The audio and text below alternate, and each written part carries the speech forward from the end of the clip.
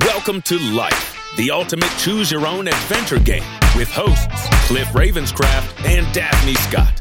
Join this dynamic duo as they explore the profound concept of life as a thrilling adventure, blending ancient wisdom and modern psychology. Embrace the joy of living with presence, creativity, and playfulness. It's time to navigate the game of life together. Are you ready to play? Let the adventure begin. Well, welcome to Life, the ultimate choose-your-own adventure game podcast. I'm Daphne Scott, and with me today, and as always, going forward is... Cliff Ravenscraft. Hello, everyone. This is the podcast all about choosing your own adventure in the game of life. Cliff, I'm so excited to be with you. Daphne, doing the show. Oh my goodness. I have been looking forward to this day for months now. Can you believe it? I can believe it. I can. Yeah, it's been great. And I want to first, let me just start with we'll get into what the show's about. Really this first episode is really all about, like, what is this show even about? Like, what are we doing? Why are we talking about this game and choose your own adventure? And we'll give some background. But I first and foremost want to appreciate you for being willing to take the leap with me, jumping off the cliff here to do this show together. No pun intended. But jumping into this with me. So I just really want to appreciate you for your willingness to play and come together to do the show. Very exciting. Well, I just want to appreciate you for just who you are in this world, and also just in my own personal and professional life. It's just been a joy and honor to journey with you through this game of life, this adventure of life that we have. And it's not too much of a leap for me. This is something this is like jumping into a swimming pool that's been warmed to bath temperature. Oh, that's a very good metaphor. I agree. It's not like we're doing a cold plunge. Thank goodness. No cold plunges here. No, not required. I did share, I sent out a few messages on social media and people that had been listening to my show before, but we've known each other now for over a decade. You've been an incredible confidant to me, my coach, my business coach, my mindset coach. And I think that is some of what really sparked me. I think I've thought about this concept and it's not my own concept. So let me just say that people have talked about life being played as a game for many, many, many, many eons. But the show idea itself has been percolating with me for probably a couple of years as I was doing, setting up my own business and in corporate life and looking at how I was really relating to life. Is it a game or is it really serious? And so the idea was there. And then I think, Cliff, just in our interactions together, and you can share some of what you've gone through in your own mindset shifts, but really relating to this whole thing of life as a game and the moves that we're making and how we're choosing things, which I know we're going to talk about today. But, just to really set up the context that I've known you for quite some time and you've helped me in immeasurable ways in my life. And not only with the coaching side of it, but I think one thing that really stood out is just the levels of empathy and understanding and compassion that you demonstrated, which is really what, a friendship, a relationship really, I think, is the foundation of it. So I wanted to really set that up as well, that this isn't like I just met you yesterday. We're like, let's just do this show, which would be fine too. That would be fine. But really wanted to set that up and set up the context there too. So can't think of a better guy to play with in this game. Well, I love it. And I am thinking back upon where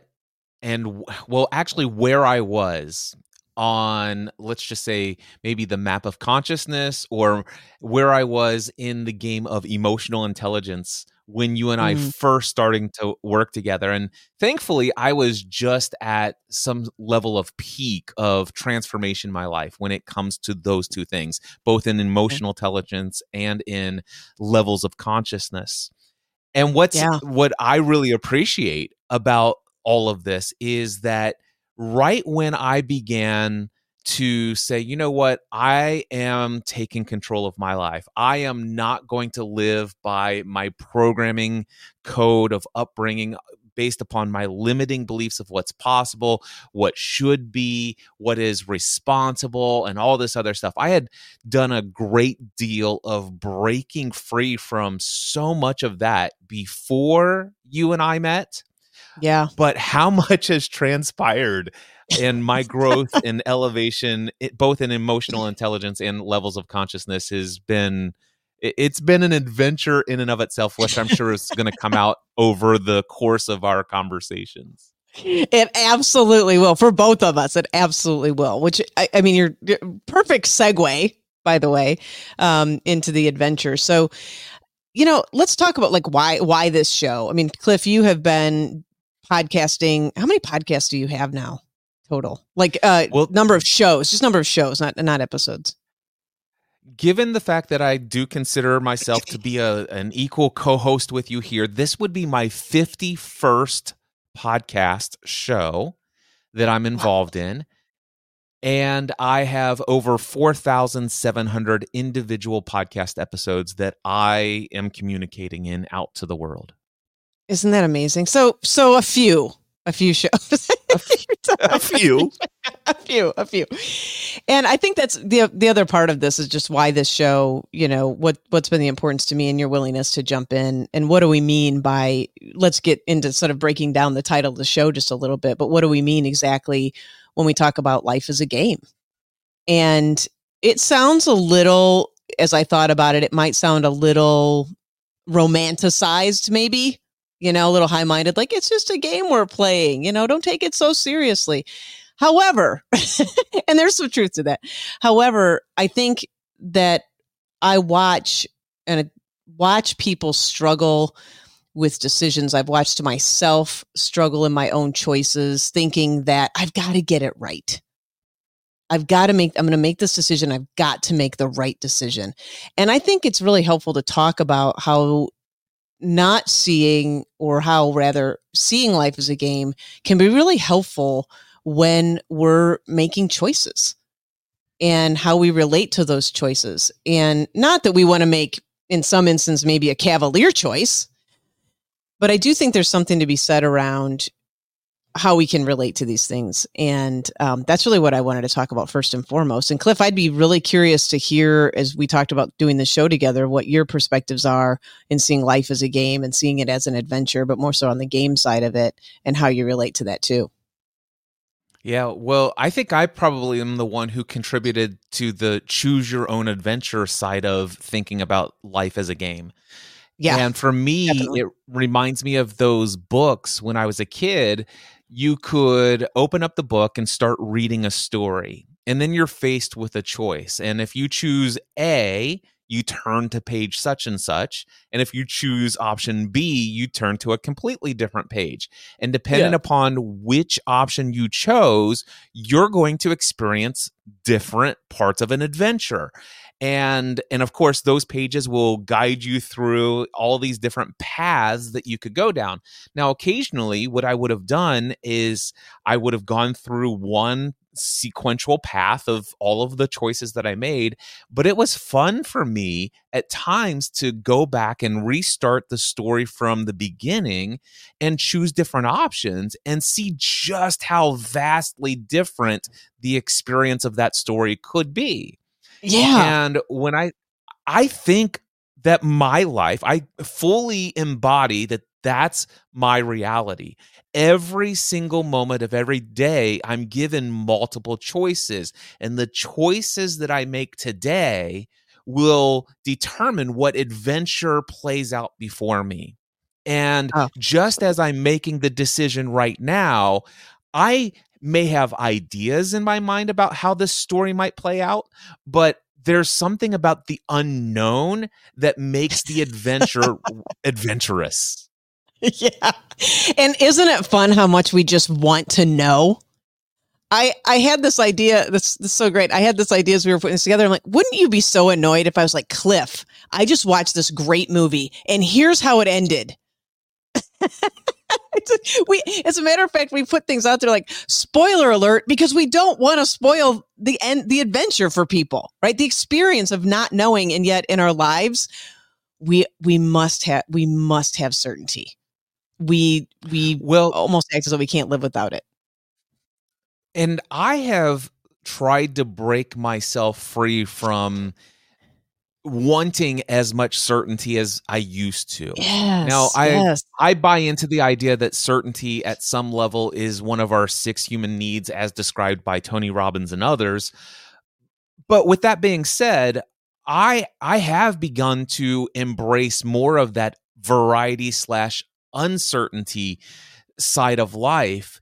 And the Yes. reason for that, it reminds me, you talk about, spoilers of a movie, but there's an Abraham Hicks teaching that I love. And she's often talking about the fact that sometimes we just want to get there. We just want to accomplish a goal. We just want to know it's done. And we want to know that we have succeeded and all this other stuff. And she goes, well, let me ask you this. If you were planning to go on a 2-week trip with your family, and I'm thinking very specifically of a 2-week trip where my family and I went to Europe. We went to 5 countries within 2 weeks. We started in Edinburgh, Scotland. We went down to London, went back up to Wales. Then we took the channel to France, and then we went up to the Netherlands. It was the most incredible 2 weeks of our lives. However, here's the thing. When we left, we knew that the destination at the end was being back home. And if life is all about getting to the destination, well, I'm already at home. And in 2 weeks after I leave, I'm going to get back home. So therefore, the destination is home. That's the end goal, to get back home safe. I'm already home safe. Why don't I just save $20,000 and stay here? Exactly. You can stay home and argue with your family. You don't have to go to Scotland to do it. Right? See, in my mind, that's true certainty. Certainty is, I know the destination is getting home safe. Well, I'm already home safe. Let's just stay here. I agree. I mean, I think that some of what you're talking about with the journey, I mean, let's go back to the adventure part of this. We use the metaphor, life is a journey. I think that's great. And I also think there's an implication that we are trying to get somewhere, right? Like, I am always trying to get from point A to point B. And that, and I've watched this in leadership, I've watched it in business forever, that we've got to go from here to here. And in the middle of that, we really aren't that concerned about the journey or what's happening in the journey itself. We're just concerned with going from point A to point B. And I think that does set up, first of all, I think it feeds into the desire for certainty. Secondly, which we'll come back to. Secondly, I also feel that's what creates a lot of the striving that many of us can experience. I think that I've experienced in my life, which you have witnessed firsthand in many of our coaching sessions, which is something, by the way, that I also probably will work through for the rest of my life, but really have worked through as well. That sort of overachiever, getting things done, which is great to check things off the list. I'm not, saying that that's a bad thing. However, I think the striving part of it, really only focusing going from point A to point B, and then that journey idea sets up, well, it's a journey and you still got to get to point B, can set up a lot of that striving. And I'm not sure how you've related to that in your life, Cliff, or what, how that's shown up for you. But I think that's some of where changing this sort of part in our mind and our mindset around, yes, I do want to accomplish, I do want to do this show with you. There are steps I'm going to take, right? There are technologies to set up and work through, and a plan to put in place. And if it was only about, well, we're just doing the show now, so that's it, now on to the next thing, life can really lose its juice and become pretty dry. So those are some of my thoughts about the adventure part and the game part as well. Well, if you're asking me how I've related to this point A, point B sort of mentality, and I've got to get to point B, I very much used to have that as my main experience of life. I was a goal-achieving person for most of my life. It goes all the way back. The earliest I can remember is, gosh, I can't wait till Christmas gets here. And that's the entire month of December, because I have a suspicion of what my Christmas presents is going to be. And then when I was a kid, I remember that every summer our family would go to this amusement park called Kings Island in Cincinnati, yeah. Ohio. And it's like, oh my gosh, I can't wait till this gets here. And it would be like, that's 3 weeks away. And every single day seemed like 15 eternities. Yes. And it's like, You're waiting. It's like, it's exactly. I'm just waiting. And Yes. those 15 days could be so wasted on just only thinking about point B. And of course, I carried this into my school life with my grades and study and all this other stuff. And then I carried it into my work life and achieving, all sorts of goals there. And yeah, and for me, I'm getting ready. I believe I'm going to turn 51 years old here in about 12 days from now. Okay. And if I had to guess, I probably completely blew like 30 years of my life in just not experiencing the moment, but only just wishing for, what's on the horizon 2 months from now, 3 months from now, 6 months from now. I just wish that were here. And what really shifted things for me is death. Death really shook that up for me. There was a friend of mine, her name was Amy, and she was a member of our community. And we were like, oh, I can't wait till Lost comes back. I can't wait till this season starts. I can't wait to figure out this. And here she was on her deathbed suffering from ulcerative colitis. And yet what I found in her was a different way of being. And at the time, I was still like, death was probably among my highest fears. And well, I don't, maybe snakes might have been right up there with it. Maybe death would have been better. You just listed my top two. Exactly. But anyway, what I saw was this friend of mine facing death. And you know what? She wasn't likely to see the next episode. The next season of Lost, which was the conclusion or whatever. And by the way, I could totally have my timing off, and I'm mixing up the story here in my mind. But what's important for me to know is there were things that I was looking forward to that I knew she was also passionate about, and I knew that I was likely to experience it, and she wasn't. And yet, she had a greater quality of life in her dying days than I was having in my living days. Isn't that something? Well, let's talk about death for a minute.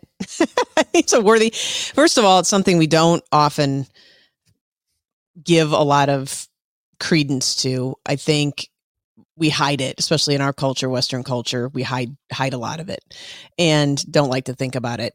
And as a matter of fact, behind me here in my little studio, there is it's called the Life Calendar. I got it off of the website, and this guy that does this writing on Wait But Why. If anybody's not checked that out, highly recommend it. You can order it. And he does a whole, basically lists out from month 0.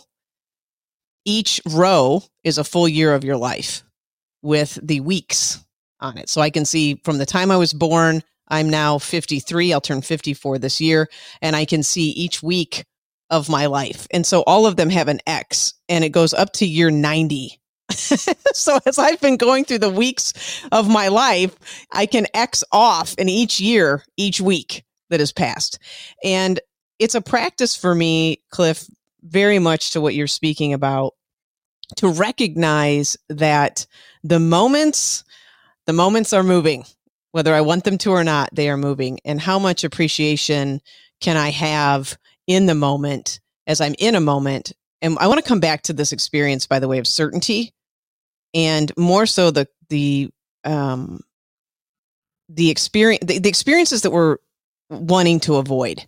I want to come back to that. I think it's relevant. Nevertheless, looking at this calendar in that way is always a reminder for me that the moments are, they're moving. Like, we could call it moving forward. We could call it however we want to relate to time. But the reality is I won't be on this planet forever. My experience on this planet will come to an end one way or the other. So I think death, in recognizing that, not in a morbid sort of way, but I do think that there is a benefit to what you were talking about, Cliff, of just these moments of experience and how we're relating to this idea of like getting to the next thing and just setting up a life of just waiting, that life of just, if only once I have X, then, right? There's this big, it reminds me of a computer code, like if, then, which just doesn't seem like a real, it doesn't, when I've lived that way, it definitely did not bring me the deepest joy and thriving part of my life. It definitely did not create that for me. It did not create an experience of being in that, practicing being in that moment. So I think death is a real great equalizer to help us in our mindset and how we're relating to these things, and the experience of just waiting. If only I had this thing, then I could be X, or experience X. Let's go back to this certainty idea and this, what you said, I thought was so great, Cliff, when we talked about the adventure, the adventure part of this, and choose your own adventure, and you get to choose sort of these different options and therefore choose your experience. What have you noticed in your life or experiences that, and with your clients too, that you've wanted to avoid? Have you noticed this, that they're just, I think this is where the conflict around choosing, like I'm going to make a choice because I want to avoid experiencing X. And versus I'm going to choose. Have you noticed this? Let me talk about my own experience. Like I'm going to choose to do this thing because I don't want to experience, here's a really good one. I'm going to choose to stay in this job because I don't want to experience losing money. I don't want that experience. Yeah, I get where you're coming from. The idea here, the way that I've experienced this, and I witness it in clients that I work with, is it's focusing on what I don't want versus what I do want. Yeah. It's focusing what I want to avoid versus what do I want to create. Yes. And I tend to lean towards today, and this hasn't always been the case, but I tend to lean towards this fascination and obsession of what do I want to create? What do I want to experience? There's a strong belief within me of the law of attraction, personally. Mm-hmm. And yes. I believe whatever one focuses on, it expands. So and Cliff, if I am and also that wasn't always your mindset. I think this is important. Absolutely. Yeah, no. Yeah. That wasn't how you always came to life. Yeah. Oh, no. Matter of fact, prior to 2020, I didn't even quote unquote really give much credence to the law of attraction. I had a massive, what I consider to be a massive spiritual awakening in the year of 2020. And it's been an expanding and exponential growth since that time. And who I was prior to 2020, there was a lot of awakening that was happening from, let's just say, 2009 all the way up to 2014 that led up to this precipice, I guess, if you will, in this expanding of my beliefs. But to your point, and that's what I was referring to much earlier in this episode, where I talked about, my levels of consciousness and my emotional intelligence has just flourished in a beautiful way. But no, I used to really struggle with, the things that I want to avoid. I'm going to do this so that I can avoid getting sick. So that's why I'm going to start eating healthy. I'm going to, you name it, all of the things I don't want in my life. That's why I'm making the decision to go and do these things. Often things that I don't really want to do, but I have come to the place where I want to avoid something that seems so terrible that I'm willing to do this thing I don't like so that I can avoid it.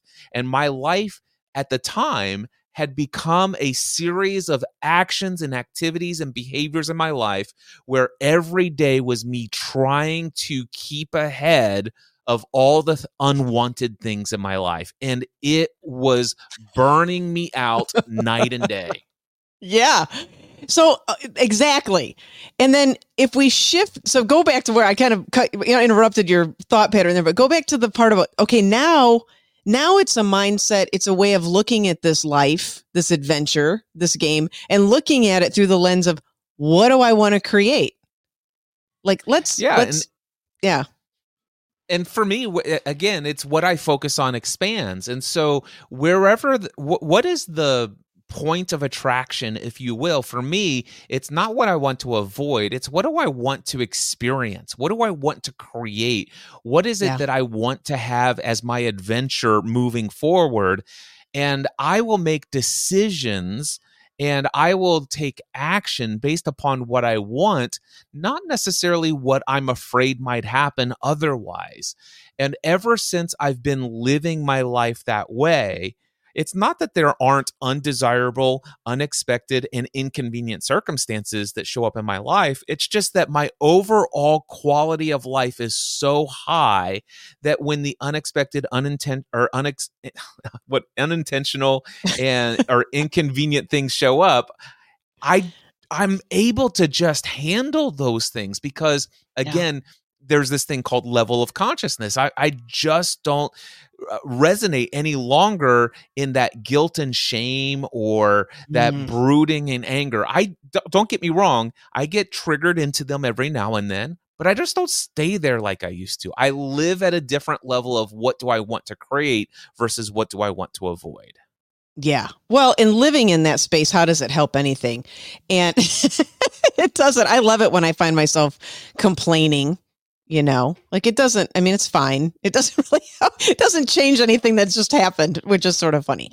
And, I think this is the other part of, I mean, Cliff, what you just said was so valuable in that simply because and I think this can be some of the misunderstanding around this, because we shift our mindset does not mean that we are suddenly immune to what they call the vicissitudes of life.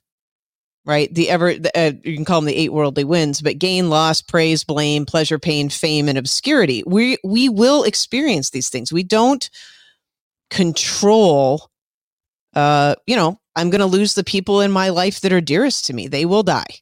I will lose, I don't know. I'm trying to think of like material things that I've lost, sweatshirts. I don't know on a whole nother level. But that's just part of living this life. But what you said was so critical. It's how you are relating to those things, and you just don't spend a lot of time brooding over that. I like that word, by the way, brooding. Can I give you a real life example of this? And you said something, and if I can give a contrary, what do you call that? When contrarian view. That's it. Thank you. A contrarian view. And what I want to do is I want to look for a text message. Well, I'm not going to find the text message and read it to you. But what I will just tell you is that I recently received a text message on December 20th from a friend of mine and a mentor. His name is Dan Miller. And he says, Cliff, I wanted you to hear this from me instead of hearing it through the grapevine. But on December 7th, I was in Las Vegas with my sons, and we were at the Sphere seeing U2, and I was experiencing discomfort. I decided that I needed to leave. Eventually, I decided it was important that I travel back home, went to the doctor, and I was recently diagnosed that I have advanced stage pancreatic cancer. And it's already spread throughout bones in certain different areas of my life or in my body. And as a result of that, they're saying that I have at max 6 months to live. And I just wanted to let you make sure that you were aware of this.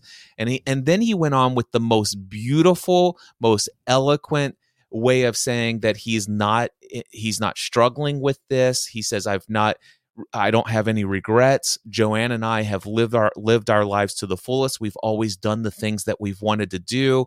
And he said some very beautiful things about how his legacy will continue to live on in me, and that how much he's been thrilled. And here he was sending this message to me.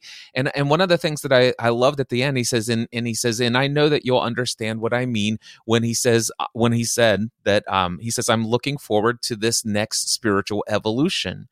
And he signed off this text message with, your friend for eternity.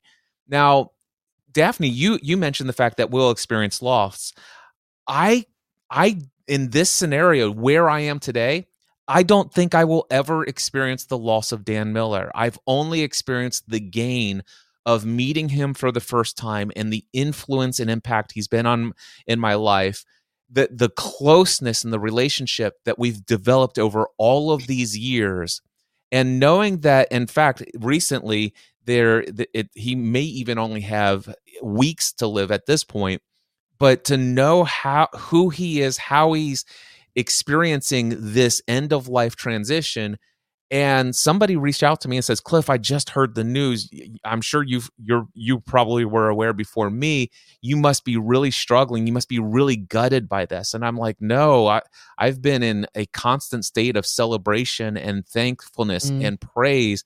And I don't, even though Dan Miller and my ability to go and physically be in his presence and to have what we would conceive as a conversation that is as real as the conversation you and I are having right now, Daphne, I just don't sense in my life that I will ever lose the actual essence of Dan Miller. Does that make sense? Totally makes sense. That totally makes sense to me. And now you're getting to it. The root of the whole thing, right? Again, I think that we have the opportunity, and this is really what this show is all about. I think we have the opportunity to choose on some level, yes.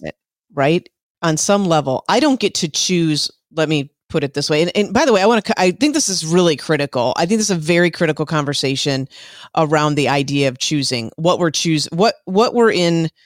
I don't want to say control of, because I really don't believe anymore that I'm in control of anything. I think that's also a real dicey sort of way to come to this experience of living as a human and a being on the planet.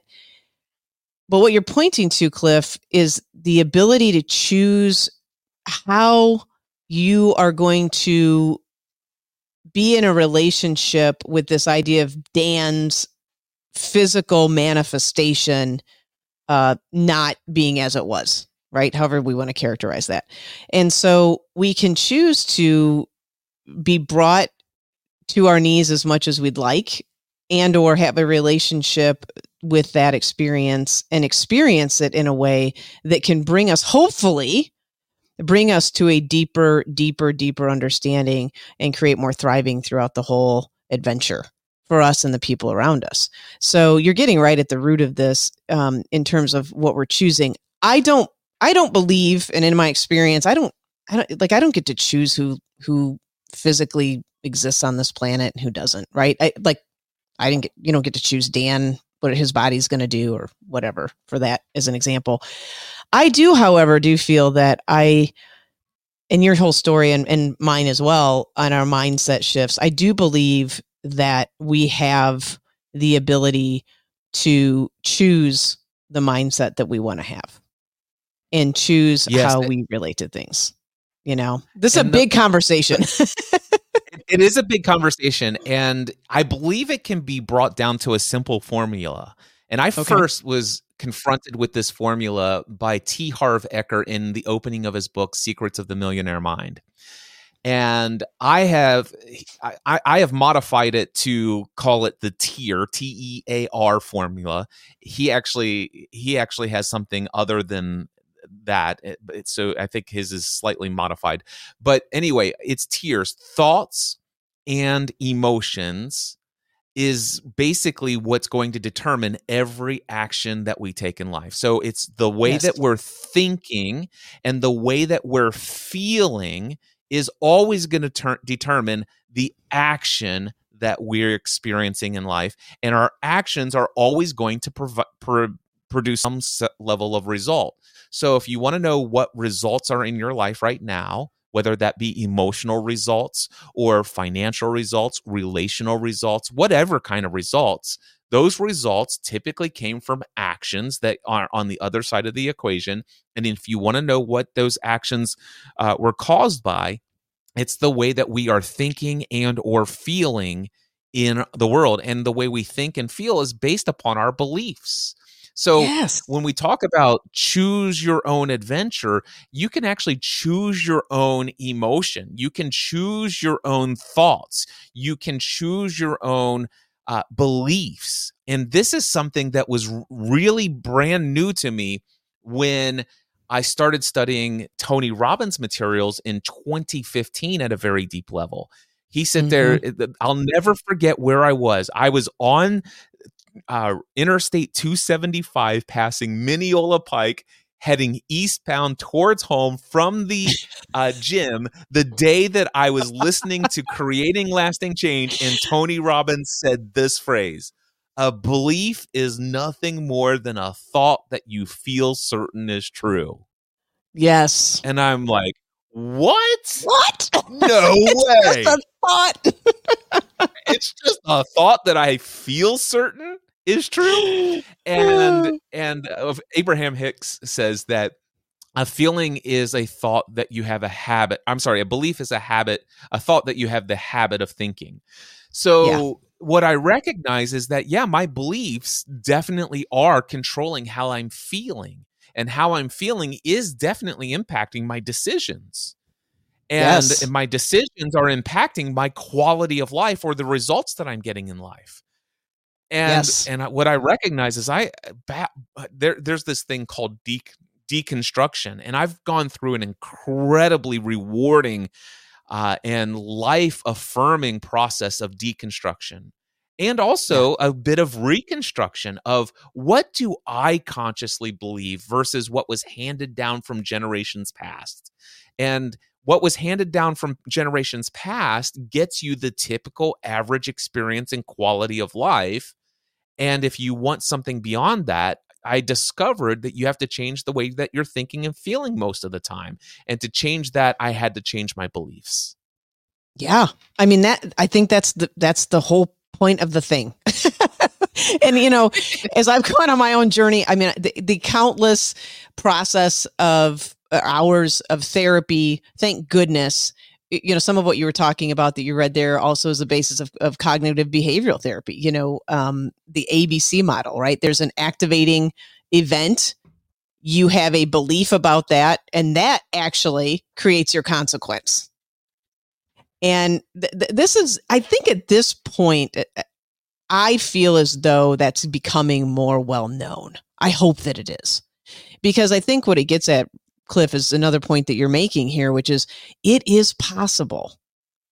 It is 100% possible to what would you call it? Deconstruct? Yes, to deconstruct, to evaluate what is it that I believe. And then why do I believe that is true? Where did I first hear that?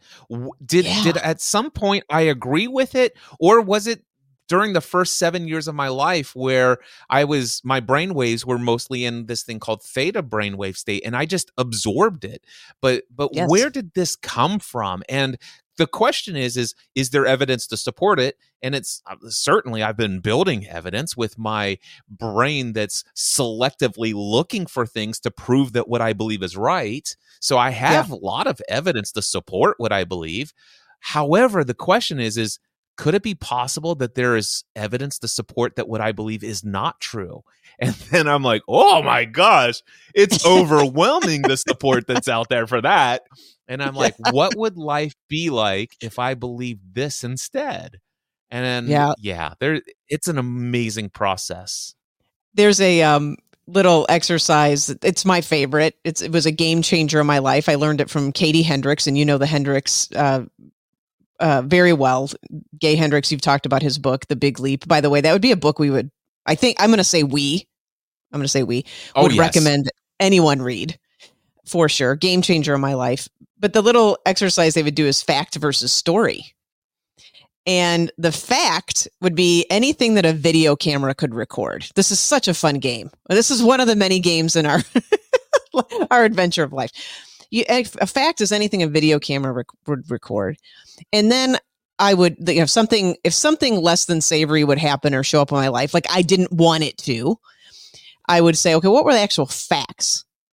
And you'd have 2 or 3. Maybe at the most, what the video camera would have recorded. It could have recorded a person saying something. It could have recorded a person walking. It could, moving, whatever a video camera would grab. And then I'd put my stories up against it. Oh my gosh, Cliff.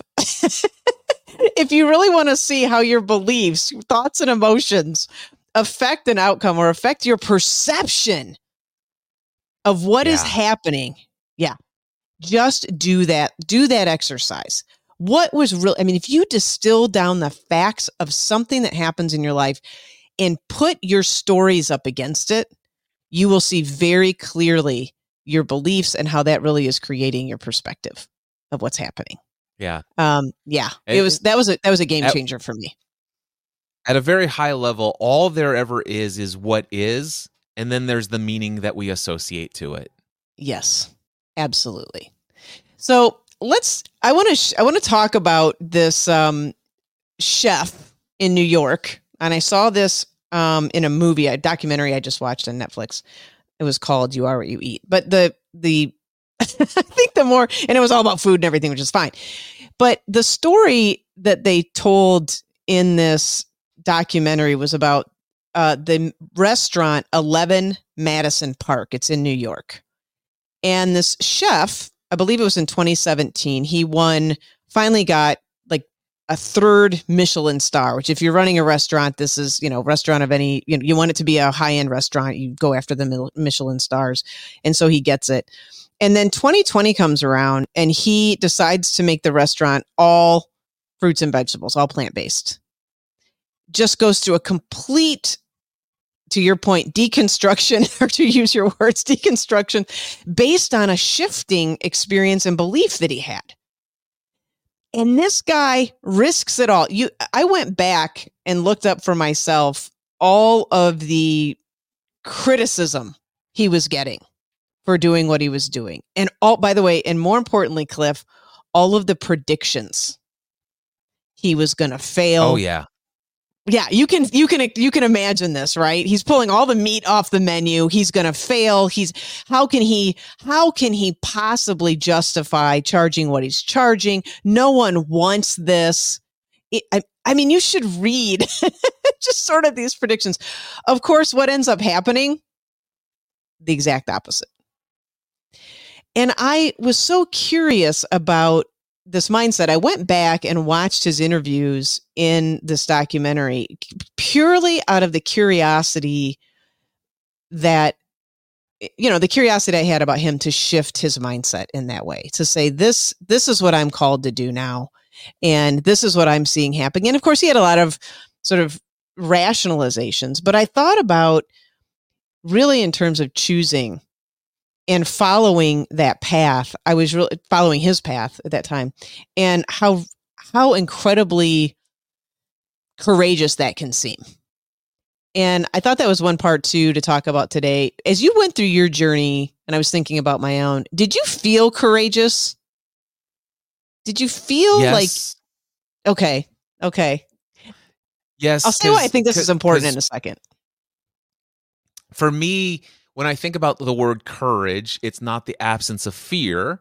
It's the acknowledgement that fear is there, but I'm going to proceed anyway because what I want on the other side of the fear is that important to me. And so that's when I think about courage, that's what it is. So when I was working, I had lived most of my life up until January 2008 as an employee. And I was working for my mom and dad in an insurance agency owned by my parents that my grandfather started in 1937. I was next in line to take it over. I was incredibly, wildly, financially successful, but my number one passion was podcasting and what was being created in the world for me and for those I was interacting with through the content that I was creating.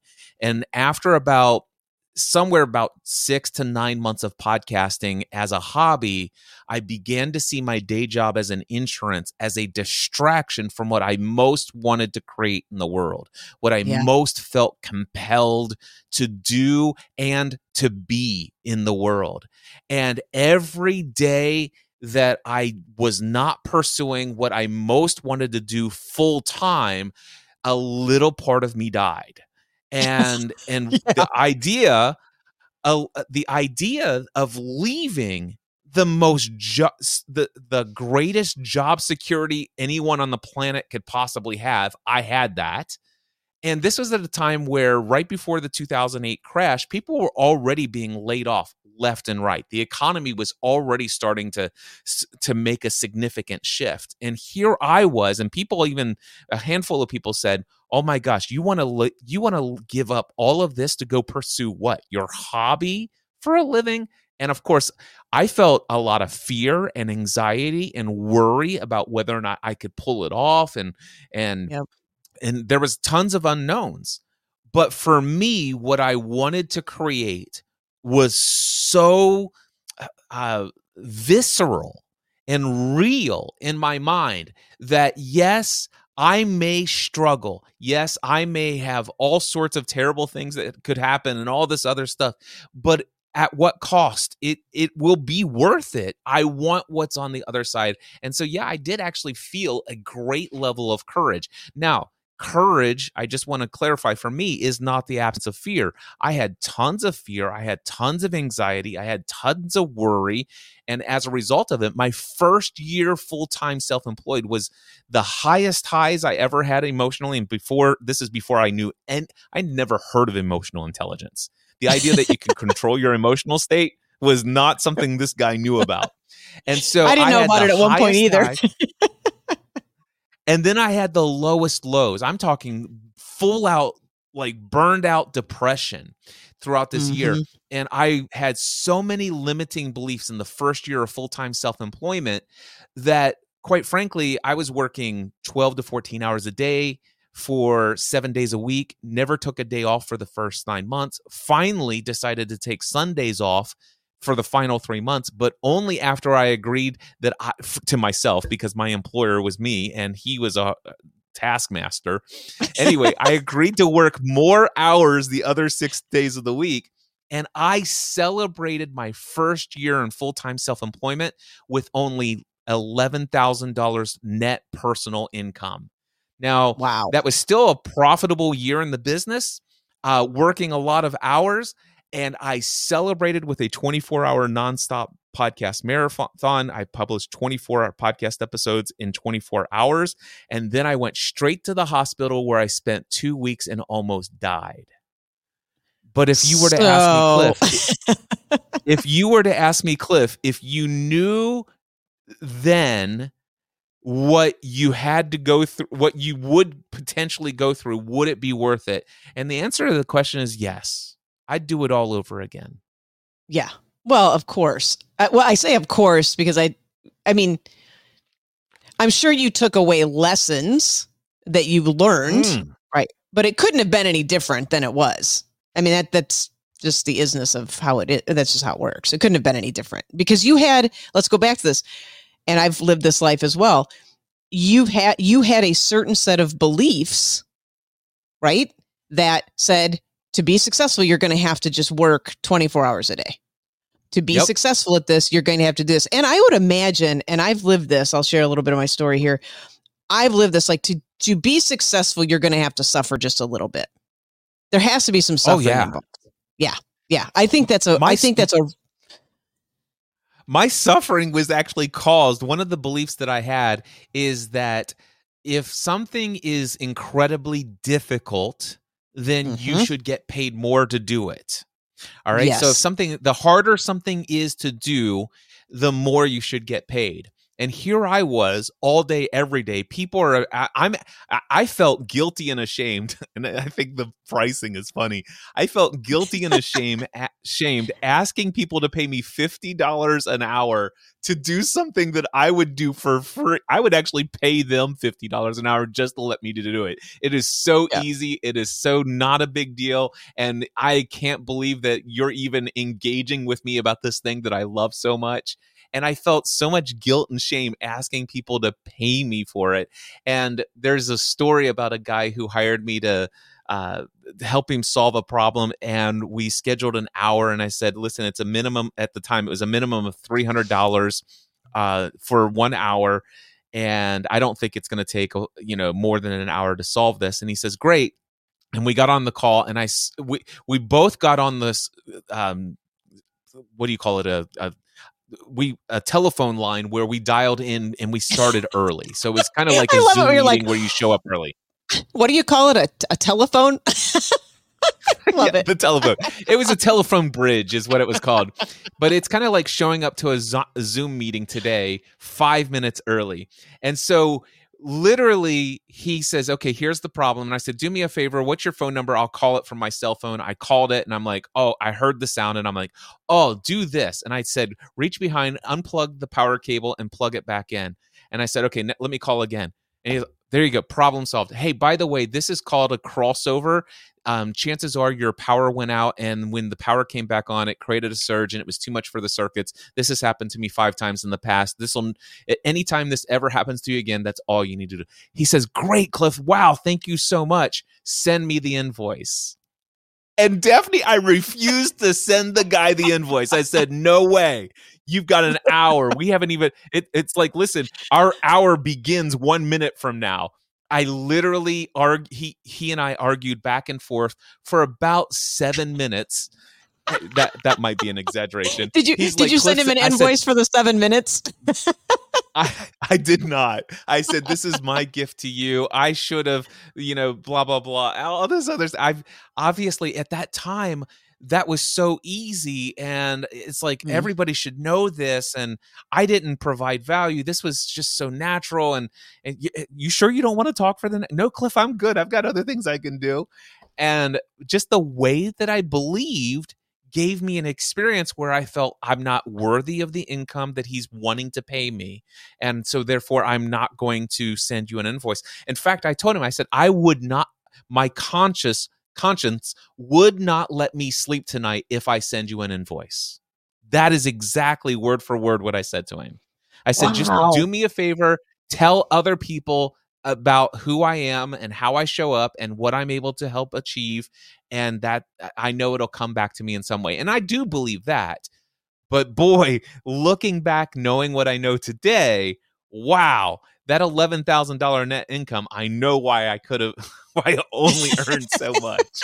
Yeah. And again, lessons that we learn along the way, in the adventure and based on the choices that we're making. And what you said earlier, just right. I mean, there are ways that it's like, I always wonder to myself, how can I, and I'll come back to the courage thing in a second here, but how can I expedite my learning curve?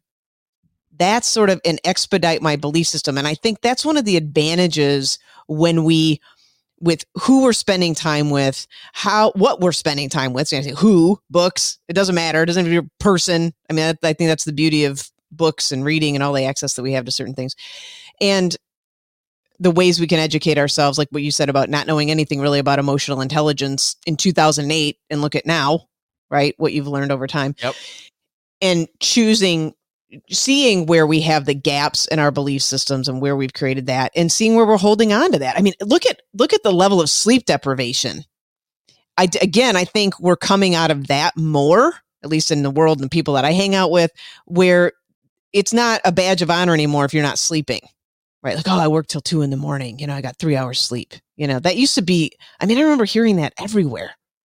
And if you weren't doing that, do you remember hearing that? Do you remember that? Like, that was just like a thing. Yeah. And thank goodness we're leaving that belief system, but that we really have to suffer. We really have to kill ourselves. We've really got to, make ourselves miserable to get to the things that we want to get, to experience the life that we want to experience. And I think that's probably, I imagine, and I definitely have learned that in my own life. And I probably imagine that's what you learned before. And of course you wouldn't do it any different because you couldn't have. Yeah. Which makes total sense. Hey, speaking of choose your own adventure games, let me ask, and this whole idea of certainty, this story just came to me.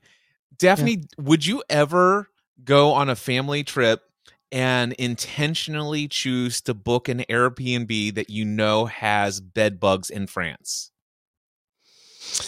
Would I ever intentionally choose to do that knowing that it had bed bugs in France? I can't imagine right now, we're in hypotheticals. I can't imagine myself knowingly doing that, no. If I'm answering honestly. Right. So hearkening back to the story of my family and I are traveling in Europe for 2 weeks, and we only had $20,000 budget for the entire 2 weeks, and we're a family of 5. And so we did stay at Airbnbs to save as much money as possible. And Sure. we rented this apartment via Airbnb in France, and we got there and we set all of our luggage sitting down in the foyer area, thankfully. And then we went to go have lunch with a friend of ours who lives in France. And after we got back, we're ready to unpack. And lo and behold, there are these little things that look like red ticks. And I'm like, what's this? And for my first exposure to bed bugs. And I took a picture and I said, does anybody know what this is? And they're like, get out of there. And Run. we did. And you know what, Daphne? What adventure spawned from that is one of the greatest highlights of that 2 weeks. I mean, we have lots of amazing highlights, but there's the picture of us doing a selfie with all of us scratching our head because we're like, now we've got it in our mind that we have bed bugs, and then trying to find at the last minute a hotel for us to sleep in. I mean, that was such an adventure. And you know, you just have to go. You never know what's going to happen, but wow, that right there is exactly what I'm talking about. It's like, okay, that one I didn't choose, but how we responded to that scenario was the choice. Yes. And there's a great Zen story. I'm going to probably mangle it, but I'm a great Zen story. It's sort of like The Farmer, I think it's called, or something. But, you know, it's essentially like his horse runs off and people are like, oh, it's so horrible that your horse ran off. And he's like, is it? And it turns out like the horse running off was the best thing that ever could have happened. I can't remember the whole story, but it's a whole series of events like that, right? And to your point, Cliff, it's like, yeah, you wouldn't have knowingly. And I think this is the part of me that's always a little, I'm going to use the word skeptical. I don't know if that's the right word, cynical maybe. That's always a little bit not wanting to be overly high-minded. And at the same time, because I would never choose bed bugs, right? Like you probably wouldn't to the point of your question. No, not intentionally. Right, not intentionally. You're like, no, I can't see myself doing that.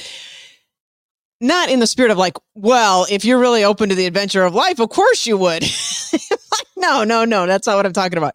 However, that being said, when those moments arise, by the way, which they will, then what comes of it? How can you see your way through that? When the business doesn't go the way that you would have maybe preferred, or in the way that you imagined, probably a better word, in the way that you imagined it would go, right? Can you work through that in a way, absolutely learn. And I think this is a good time for us to bring up our system, because I think you were pointing to this, and I'll make a comment on the courage thing here in a second. Can you see your way through that in a way that allows you to learn, for sure, and also that allows you to keep staying in the adventure, to keep just seeing it as this game that's just progressing in some way, and you don't know what the outcome's going to be. That's the whole point. You don't really know ultimately, right? That's the fun part. And I think when we talk about fear, Fritz Perls said this. He said, fear is just excitement without the breath. And my experience when we talk about courage, some of what I was remembering, I can remember, and this is one of the many things I've learned from surfing in my lifetime. I will never forget the first time I paddled out. It was like a 3-foot wave. It's like small, I'm on this big board. I'll never forget the first time. But laying down on that board and seeing this wave coming at me was one of the most antagonizing moments. And you're in the, you're in the ocean, you're in the water, so it carries its own experience. And I'll never forget that. And in just this moment, and the guy who was teaching me how to surf, who was so great, he was next to me, and he could feel it probably, or see it on my face or something. He's like, all you have to do is keep paddling. And I'm like, okay, that's all I have to do. He's just keep paddling. So we get out past the break, and then, kind of get around the waves. And then we're sitting out there, and now I'm going to paddle in. I'm going to catch the wave. And so you're laying on this board, and you're watching, you kind of have your head turned to the side a little bit, and you are watching the waves build. You can see it. And all of a sudden he's like, paddle. And the wave is coming up behind me. And I remember that moment of just, oh my God, I'm going to get crushed by this thing. I mean, keep in mind, by the way, I'm just learning. This is a small wave. Okay. It's not like a 10-foot wave, but when you're laying down and something 3 foot, 4 foot is coming up behind you, it looks pretty big. and you don't know what you're going to do, and you don't know what's going to happen. And am I just going to, fall off the board? Of course, this guy was great and great teacher. And he's like, and I just remembered sort of all you have to do is paddle. He didn't say you have to kill yourself paddling. You have to make yourself miserable paddling. He's like, all you have to do is just paddle. I'm like, all right. So, he gives me a little push into the wave. And I will never forget the experience of going from this moment of feeling scared, not knowing what was going to happen, to the moment of standing up on that board. And I think that's how I started to relate more and more to these experiences in life. That's why I asked you specifically, Cliff. I'm like, did you feel courageous? Like, what was it like? Like, what did it feel like when you were taking these steps to make these choices? Because I think as I could get more into my own experience in my life and all the different leaps that I've taken and all the different things I've, shifted. And one of the great things I've admired about you as well, that I've told you many times, is that ability to let go and drop into the next wave. And in that moment, I had to first of all, get very present to what was happening. And secondly, I had to let go of, I was just in the moment. There was no hanging on to anything else. There was no thinking about 3 minutes earlier or 30 seconds earlier, and just remembering to just paddle, just do that, just be present to what's happening. And that was an experience in my life that I think supported me in understanding, getting more familiar with this path of what am I creating? What are we doing to move this game forward, so to speak, and how we're making different choices. I could have chose the opposite. I could have chose to panic. I could have made a lot of choices in that moment that probably would have gotten me knocked off my board, and that would have been fine too, right? Just like you were making choices when you first started your business. So I think if we can get ourselves into the experience and grok a little bit from our experiences in those moments in our life, I think it's really helpful too. And to see what we're choosing. And I wanted to drift a little bit, and you've said this to me many times, and I think it's just so valuable. The results that you're getting are perfect for the system you've created. Am I saying that correctly? Yeah, the results that you are getting are perfect for the system you have created. I picked that up from a mentor, Rich Litvin, who is the co-author of the book, The Prosperous Coach. Yeah. Absolutely love that statement. The results that you are getting are perfect for the system that you have created. Yeah. And I think the core of that system, I went through my work with you on that, and my system and our system around beliefs, our system around how we think we can choose different things and what we can't choose and what we're allowed to, and doing that deconstruction, I think, is just so valuable in this adventure, and that we can choose anything, and it's perfect. Yeah. I love it. I do too. Wow. Can you believe how fast an hour has already transpired, Daphne? With you, Cliff, I can believe it. Actually, I can believe it. I think we can wrap up the show, and I want to share this quote, because this is, if anyone has ever read, and I know I think you've been reading a little bit of him too, Alan Watts. He was a philosopher. He's since passed, but was really known for bringing a little bit of the Eastern approach to the Western world, that in his writings were, and his talks, he gave a lot of talks, but I wanted to give an honorary nod to him about this idea of game. And he used the word play here, but here was a quote from him. And he said, "This is the real secret of life, to be completely engaged with what you are doing in the here and now. And instead of calling it work, realize it is play." And I think that's the essence of the whole thing. Resonates with me. Yeah, and I love Alan Watts. Oh my gosh. I went to his website. I think it's alanwatts.org. And eventually I came across The Works, which is, I think it was $380, but it is a collection of every lecture recorded, has been processed by his family. And I've listened to Alan Watts all of the time. Yep, me too. All right, we're going to wrap it up. I hope you enjoyed this podcast. We loved being with you today, and that you're making your best moves as you play this game of life on this big adventure. And you can find us at cliffravenscraft.com and also daphne-scott.com. We're going to have more great stuff coming for you in the coming weeks, and we're going to wrap it up. As we wrap up this episode of Life, the ultimate choose-your-own adventure game, we invite you to stay connected. Join our vibrant community at ChooseYourOwnAdventurePodcast.com, where you can also connect with Cliff and Daphne. Your adventure continues, and we can't wait to play along with you.